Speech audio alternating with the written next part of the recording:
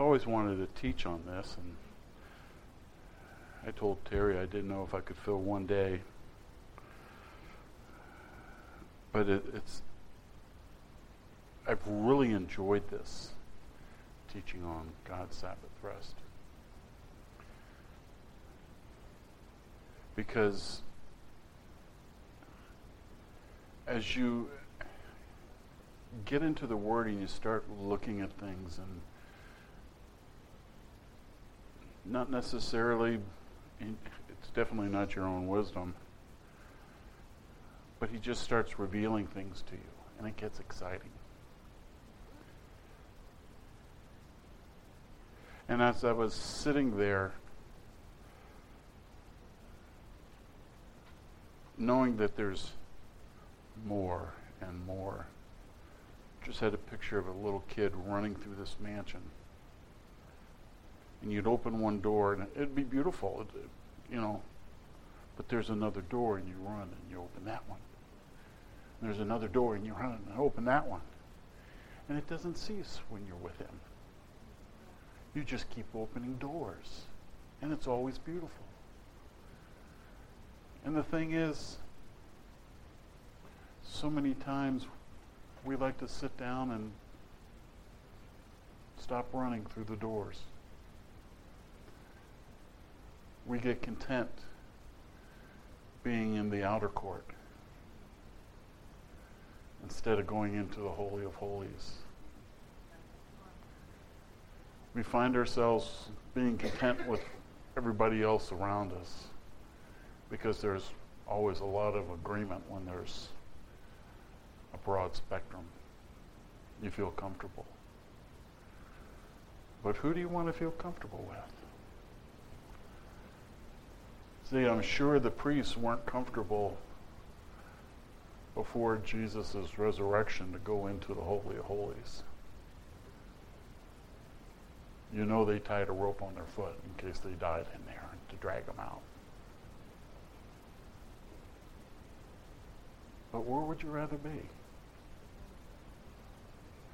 Would you rather be with Joshua, standing off in the distance of the tent of meetings, or with all the tribes of Israel standing in front of their own tents? Would you rather be with the Father or with the crowd? And I guess that's what I get out of teaching, because it's just exciting. It's just exciting to see what he has. Now, I don't know how I'm going to unfold this tonight. I think I want to ask, have any of you had girly fights this week?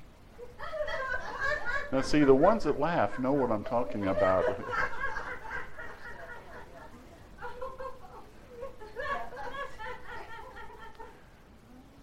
See, if you don't want to enter God's rest and believe that he's done everything, you go into girly fights. And you fight the world. You fight the world that way.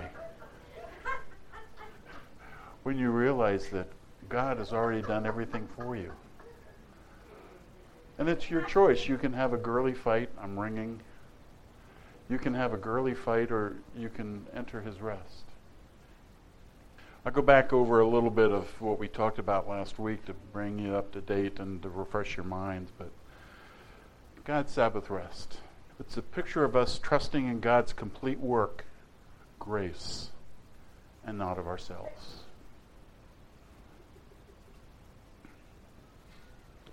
Last week we went through the Old Testament, starting off in Genesis 1. And we looked at Adam, who was in the garden. And in the scripture, when we read the verses, when it says Adam was in the garden, when God created Adam, he put him in the garden to work. That's what it says.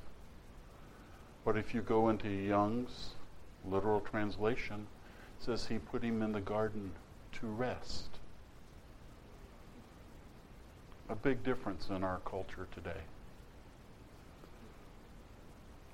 Adam did not have to add to what God had already finished. Our problem is we try to add to what God has already finished with our girly fights. And you know, I see God chuckling too, because you're trying to do better than I did. You were trying to complete a little bit extra more than I did. He laughs at man's foolishness. So we have Adam who fell and was taken out of the garden. But in the garden there was this tree, not the one that Adam and Eve ate from, but the tree of life. Made it kind of clear last week that the tree of life, and I can't say I've ever heard this, it's not that it's original with me, but I've just never heard it, that the tree of life was a picture of Jesus. He's the tree of life. And whoever ate of him in the garden had eternal life and never died. Never died. So God wanted to bring his people out of Egypt and took them out of Egypt as a symbol of sin and death. And within 90 days, they are whining and crying. And I mean, they see miracle after miracle. And what do? They whine and they cry. And they don't. And it's only been 90 days. They'd rather go back and die in Egypt. And God gets upset with them. And even Moses wasn't exempt from his soulish anger by hitting the rock and not speaking to it as the Father said. He was disobedient, and it caused him from going into the promised land. After about 90, 120 days, they're standing at the border going into the promised land. They send out the spies, and all but 2 of them come back and say, we'll never do this. This will never work. How many times has God put you in a situation you go, this ain't going to work, God. I'm going to have to add to this. I'm going to have to do something. Well, God says, okay, you will all die in the desert. You will never enter into the promised land. They were there. How many times in your life have you wanted something and you've asked God for something and you're right there and you turn and back away? He is more than willing to take you back to Eden. That is where we will live forever, in his rest. So only Joshua and Caleb and everyone under 20 years old entered the promised land. The rest died and never came in. And when Joshua, the Lord gave Joshua instructions to go into the promised land, and he said, you will take the ark, the priests will take the Ark of the Covenant, and they will walk and they will put their feet into the Jordan. And this was during harvest time when the river was high and rushing fast and deep. And he says, when they put their feet into the Jordan, it will dry up. And if you will read those verses, it says it backed all the way up to a city called Adam,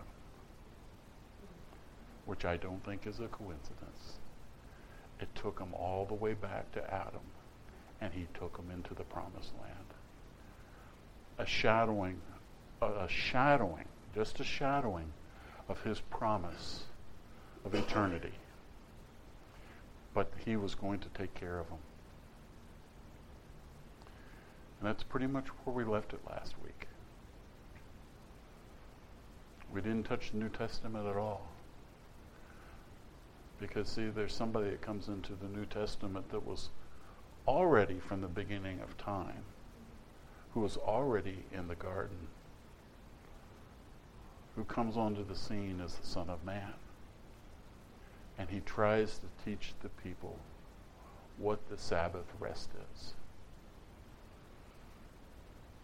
And we in our culture, we have so many different ideas of what the Sabbath rest is. We have so many different, we even have different denominations that say, what you're supposed to do.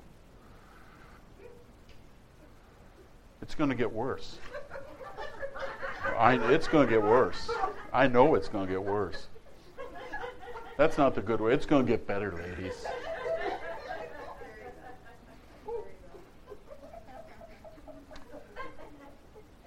But Jesus comes on the scene, and he wants to teach the people what is the Sabbath. Because they have developed so many laws, they have developed so many structures of their priestly that they have destroyed and lost the meaning of what is the Sabbath. And we still struggle with it today. Do you worship on Sunday? Do you worship on Saturday? I think you worship every day. Amen. The Sabbath is every day. So, I'm going to really get her if I ask her to read. Again, I'm going to go through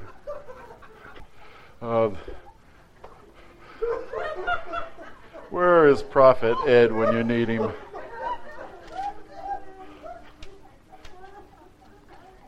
Prophet Ed, if you do hear this, I want you to let you know that I am getting your paybacks for you.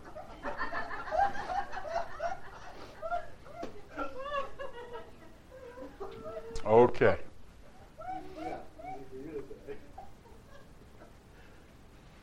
Now we're going to read the Bible, so now we got to be real quiet and calm and be holy.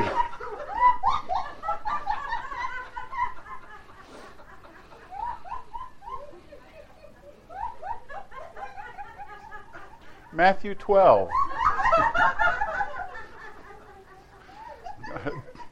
Watch this.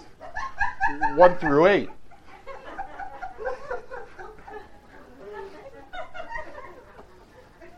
Matthew 12, 1 through 8. I don't know how many of these scriptures I have I'm going to go through, but I just want to make a point to you. I think Carol's grabbed it already. Matthew 12, 1 through 8. At that time, Jesus went through the grain fields on the Sabbath. His disciples were hungry and began to pick some heads of grain and eat them. When the Pharisees saw this, he said to them, "Look, your disciples are doing what is unlawful on the Sabbath." He answered, "Haven't you read that David did what David did when he and his companions were hungry? He entered the house of God, and he and the companions ate the consecrated bread, which was not lawful for them to do, but only for the priest. Or haven't you read in the law of the Sabbath that the priests in the temple desecrated the day and yet are innocent? I tell you that one greater than the temple is here. If you had known what these words mean, I desire mercy, not sacrifice, you would have have condemned the innocent. For the Son of Man is the Lord of the Sabbath." Jesus is the Lord of the Sabbath. Jesus is the Lord of the Sabbath. Let's go and stay in the same chapter and go to verse 9. Let's pick it up right after that. Going on from that place, he went into their synagogue. And a man with a shriveled hand was there, looking for a reason to accuse Jesus. They asked him, "Is it lawful to heal on the Sabbath?" And he said to them, "If any of you has a sheep, and it has fallen into the pit on the Sabbath, will you not take hold of it and lift it out? How much more valuable is a man than a sheep? Therefore, it is lawful to do good on the Sabbath." And Jesus healed the man on the Sabbath. I noticed when I was going through this, if you would look at Jesus as doing healing, he does an awful lot of them on the Sabbath. I think he's trying to make a point. Matthew 24, verse 15. In this chapter, Jesus is talking about the end time. So when you see standing in the holy place the abomination that causes desolation spoken of through the prophet Daniel, let the reader understand. Then let those who are in Judah flee to the mountains. Let no one on the roof of his house go down to take anything out of his house. Let no one in the field go back to get his cloak. How dreadful it will be on those days for the pregnant woman and nursing mothers. Pray that your flight not be taken in winter or on the Sabbath. Why do you think he'd say that? See, I believe Jesus was fully man, so he had a line of sarcasm in him. You know, on the Sabbath, you can't go further than a half a mile. So you're standing in the temple, and the Antichrist comes down, standing in the place, taking over everything and going to destroy the world, and you can only run a half a mile away, or you've broken the law.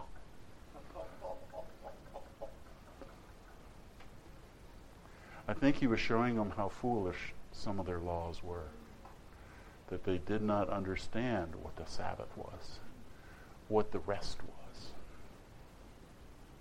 Mark 1, 21 through 26, and I'm not going to read this.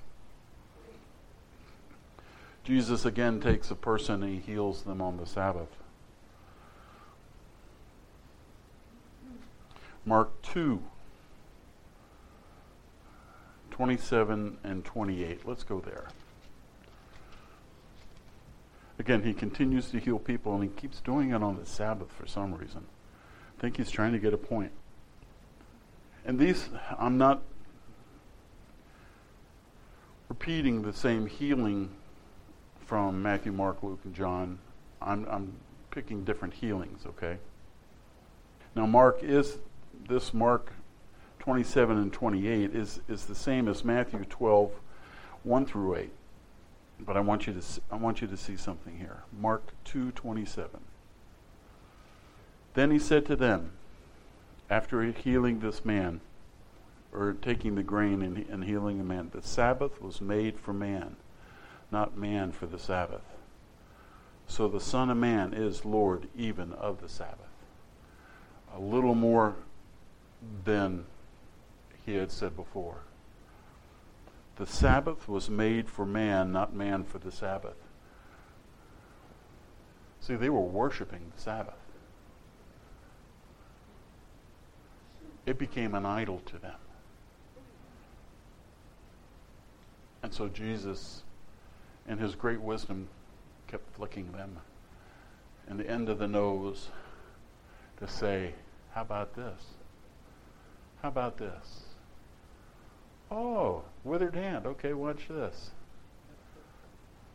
Oh, woman who has been held down by Satan for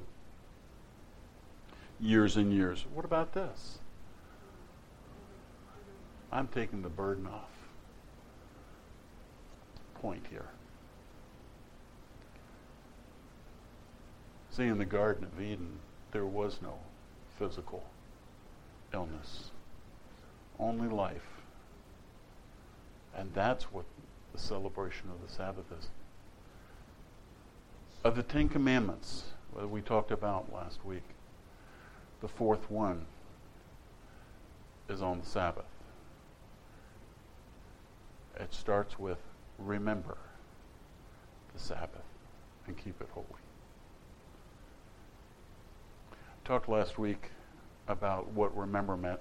It means to bring from the past to the future. That is the meaning of that. And I've talked about that before when we take communion, when Jesus says, remember me. Bring the effect of what happened in the past and bring it forward. Remember the Sabbath. In the commandment, how could he say remember something that hadn't taken place? How could he have said, remember something if it had never taken place?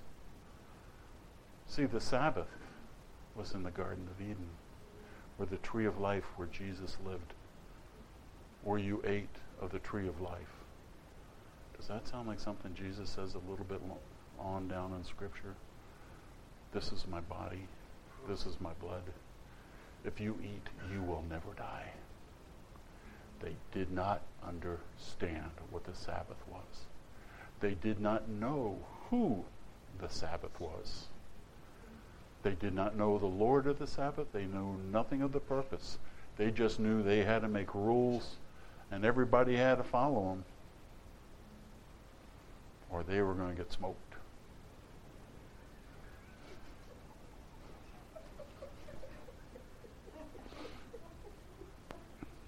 Let's turn to Mark 15. See, they even held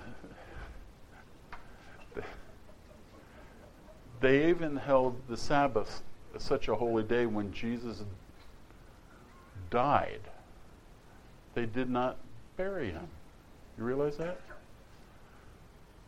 They took his body and put it in a grave, but they didn't bury him because the Sabbath. You can't work on the Sabbath. They just wrapped it up and put it in the... They came later to anoint it and do the burial. He's not there. He was gone. He was the Lord of the Sabbath.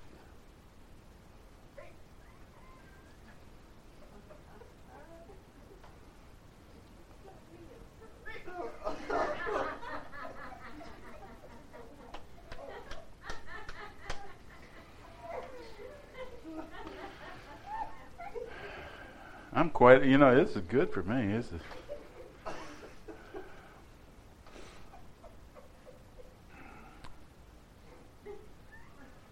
John 5, 8 and 10. See, this I'm just leading up to where we're going to go today. Did I say Mark 13? Oh, there was no verse. The whole chapter is about the burial of Jesus. I just wanted you to see that they were so stuck in their laws, they wouldn't even bury Jesus. They just took his body and set it aside. Where was I going now? John 5, 8, 10. I'm sure you can find that. This was the healing that Jesus did at the pool, where the man was sitting by the pool and Jesus says, do you really want to be healed?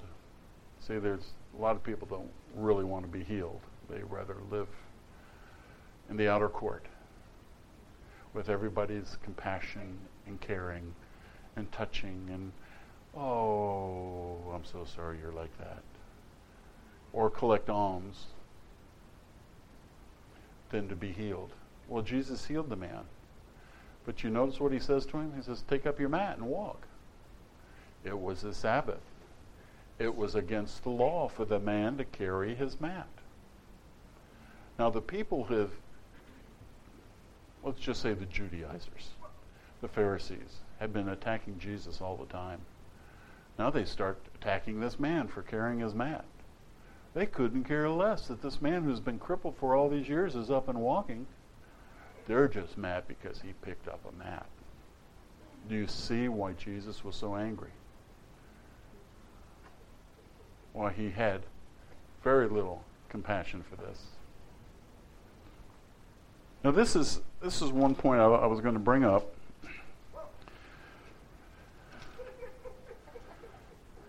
Because somebody might throw this at you.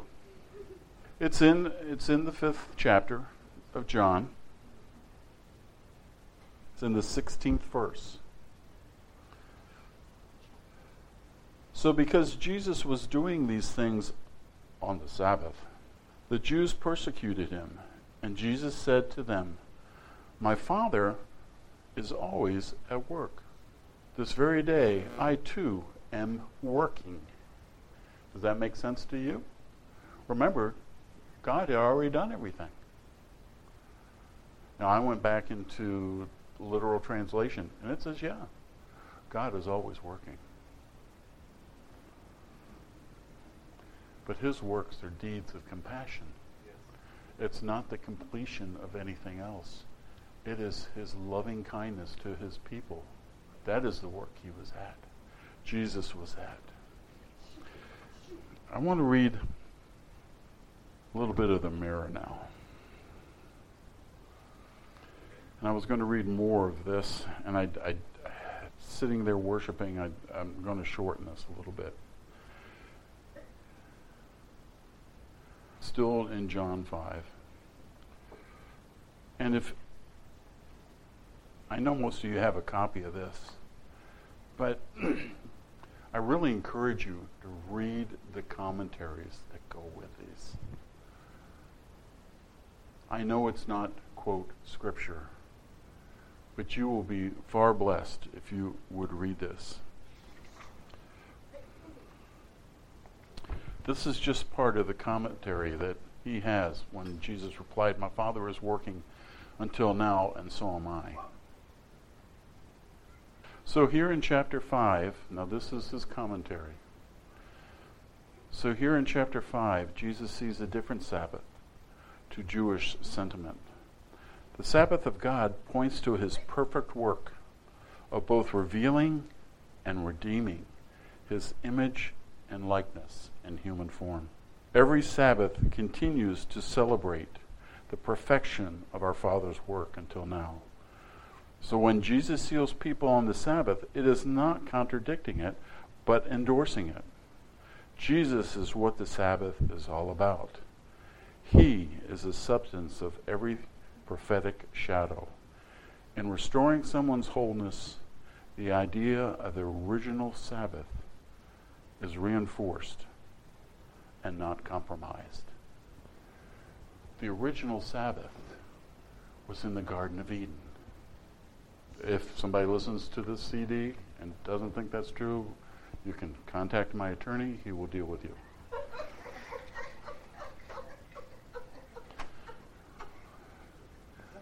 See, the Sabbath was always there. And when the commandment came to remember the Sabbath and keep it holy, it was to remember what the Father had already accomplished and the place he had created man to live. See, when you remember something, you bring it from the past and bring it forward. He's saying, remember where the tree of life was. Remember where Jesus was. And Jesus goes on and does his, teaching of, about this is my body, and if you eat it, you will never die, and I have stuff to eat that you don't know. And in John 6:50, he says, I am the bread of heaven, when he's talking about the manna from heaven. And they're going, well, we had Moses and we had manna. And well, if you remember what we talked about last time, yeah, when they weren't supposed to collect manna on the Sabbath, even some went out and did it. Or tried to find it, but there was none. Jesus says he is the bread of heaven. I'm going to read again from the mirror. And I hope this is not new to any of you, but I'm going to read Hebrews chapter 4. Now, Paul has spent time trying to teach the Jewish nation about who Jesus was and how the laws all fit together and worked out, and how in error they did so many different things. But this is probably one of the most powerful chapters. And I'm not going to read the commentaries on it. I'm just going to read what Paul said. I can't come up with anything better than what Paul did. So I'm allowed to plagiarize this. This is Paul. What a foolish thing it would be if we should now fail in a similar fashion to enter his rest, where we get to celebrate the full, consequences of his redemption. What God has now spoken to us in Jesus confirms that we are equally included in the prophetic message, which has proclaimed to our ancestors their unbelief disqualified them from possessing the promise. They could not make the vital connection with the promise while they remained enslaved in their dwarf opinion of themselves. If you remember when they came out of the spies, they said, "We are like grasshoppers." But if you were created in the image and likeness of God, you are not a grasshopper. Because the word did not mingle with faith, there was no catalyst to ignite its effect in their heart, and so the promise did not profit them at all. Faith, not willpower, realizes our immediate access into God's rest. Hear the echo of God's cry through the ages. Oh, if only they would enter my rest. His rest celebrates perfection. His work is complete. The fall of humanity did not flaw its perfection. Think of that. Everything that went wrong did not change what God had already set up from the foundation of the earth. It was still perfect. Scripture records the seventh day to be the prophetic celebration of God's perfect work. What God saw satisfied his scrutiny. In Psalm 95, the same seventh-day metaphor is reiterated. Oh, that they would have entered my rest. It is clear then that there is still an opportunity to enter the rest which Israel failed to access through their unbelief. Even though they were first to hear the good news of God's intention to restore mankind to the same Sabbath that Adam and Israel had lost. So now, again, many years later, he points specifically to an extended opportunity when he announces in David's prophecy, "Today when you hear my voice, do not do so with a calloused heart. Be faith sensitive." If Joshua, who led the generation of Israel out of the wilderness, had succeeded in leading them into the rest that God intended, David would not so many years later have referred to yet another day. So what he's saying there, he says, yeah, Joshua took them into the promised land, but that's not where they were supposed to be. That was a shadow of where they were supposed to be. The conclusion is clear. The original rest is still in place for God's people. God's rest celebrates his finished work. Whoever enters into God's rest immediately abandons his own efforts to complete what God has already perfected. Let us therefore be prompt to understand and fully appreciate that rest and not fall again into the same trap that snared Israel in unbelief. The message God spoke to us in Christ is the most living, most life-giving, and dramatic influence in us, cutting like a surgeon's scalpel, sharper than the soldier's sword, piercing to the deepest core of human consciousness, to the dividing of the soul and spirit, ending in the dominance of the self-realm and neutralizing effect upon the human spirit. In this way, man's spirit is free to become the ruling influence again in his thoughts and intentions of the heart. The scrutiny of his word detects every possible disease, discerning the body's deepest secrets where joints and marrow meet. The entire person is thoroughly exposed to his scrutiny and gaze. Every creature's original form is on record in the Word. In the message of the Incarnation, we have Jesus, the Son of God, representing humanity in the highest place of spiritual authority, that which God has spoken to us in him in his final word. It is echoed now in the declaration of our confession. As high priest, he fully identifies with us in the context of our frail human lives. Having subjected to the close scrutiny, he proved that the human frame was master over sin. His sympathy with us is not to be seen as excusing weakness, which is the result of our faulty design, but a triumph of humanity. For this reason, we can approach the authoritative throne of grace with bold utterance. We are welcome there in his embrace and are reinforced with immediate effect in times of trouble. That is what the rest is. That is what God created in the Garden of Eden. That is what you are to remember. Jesus is the Sabbath rest. He is also the tree of life that was in the garden. You cannot add to God's completed work from the beginning of time.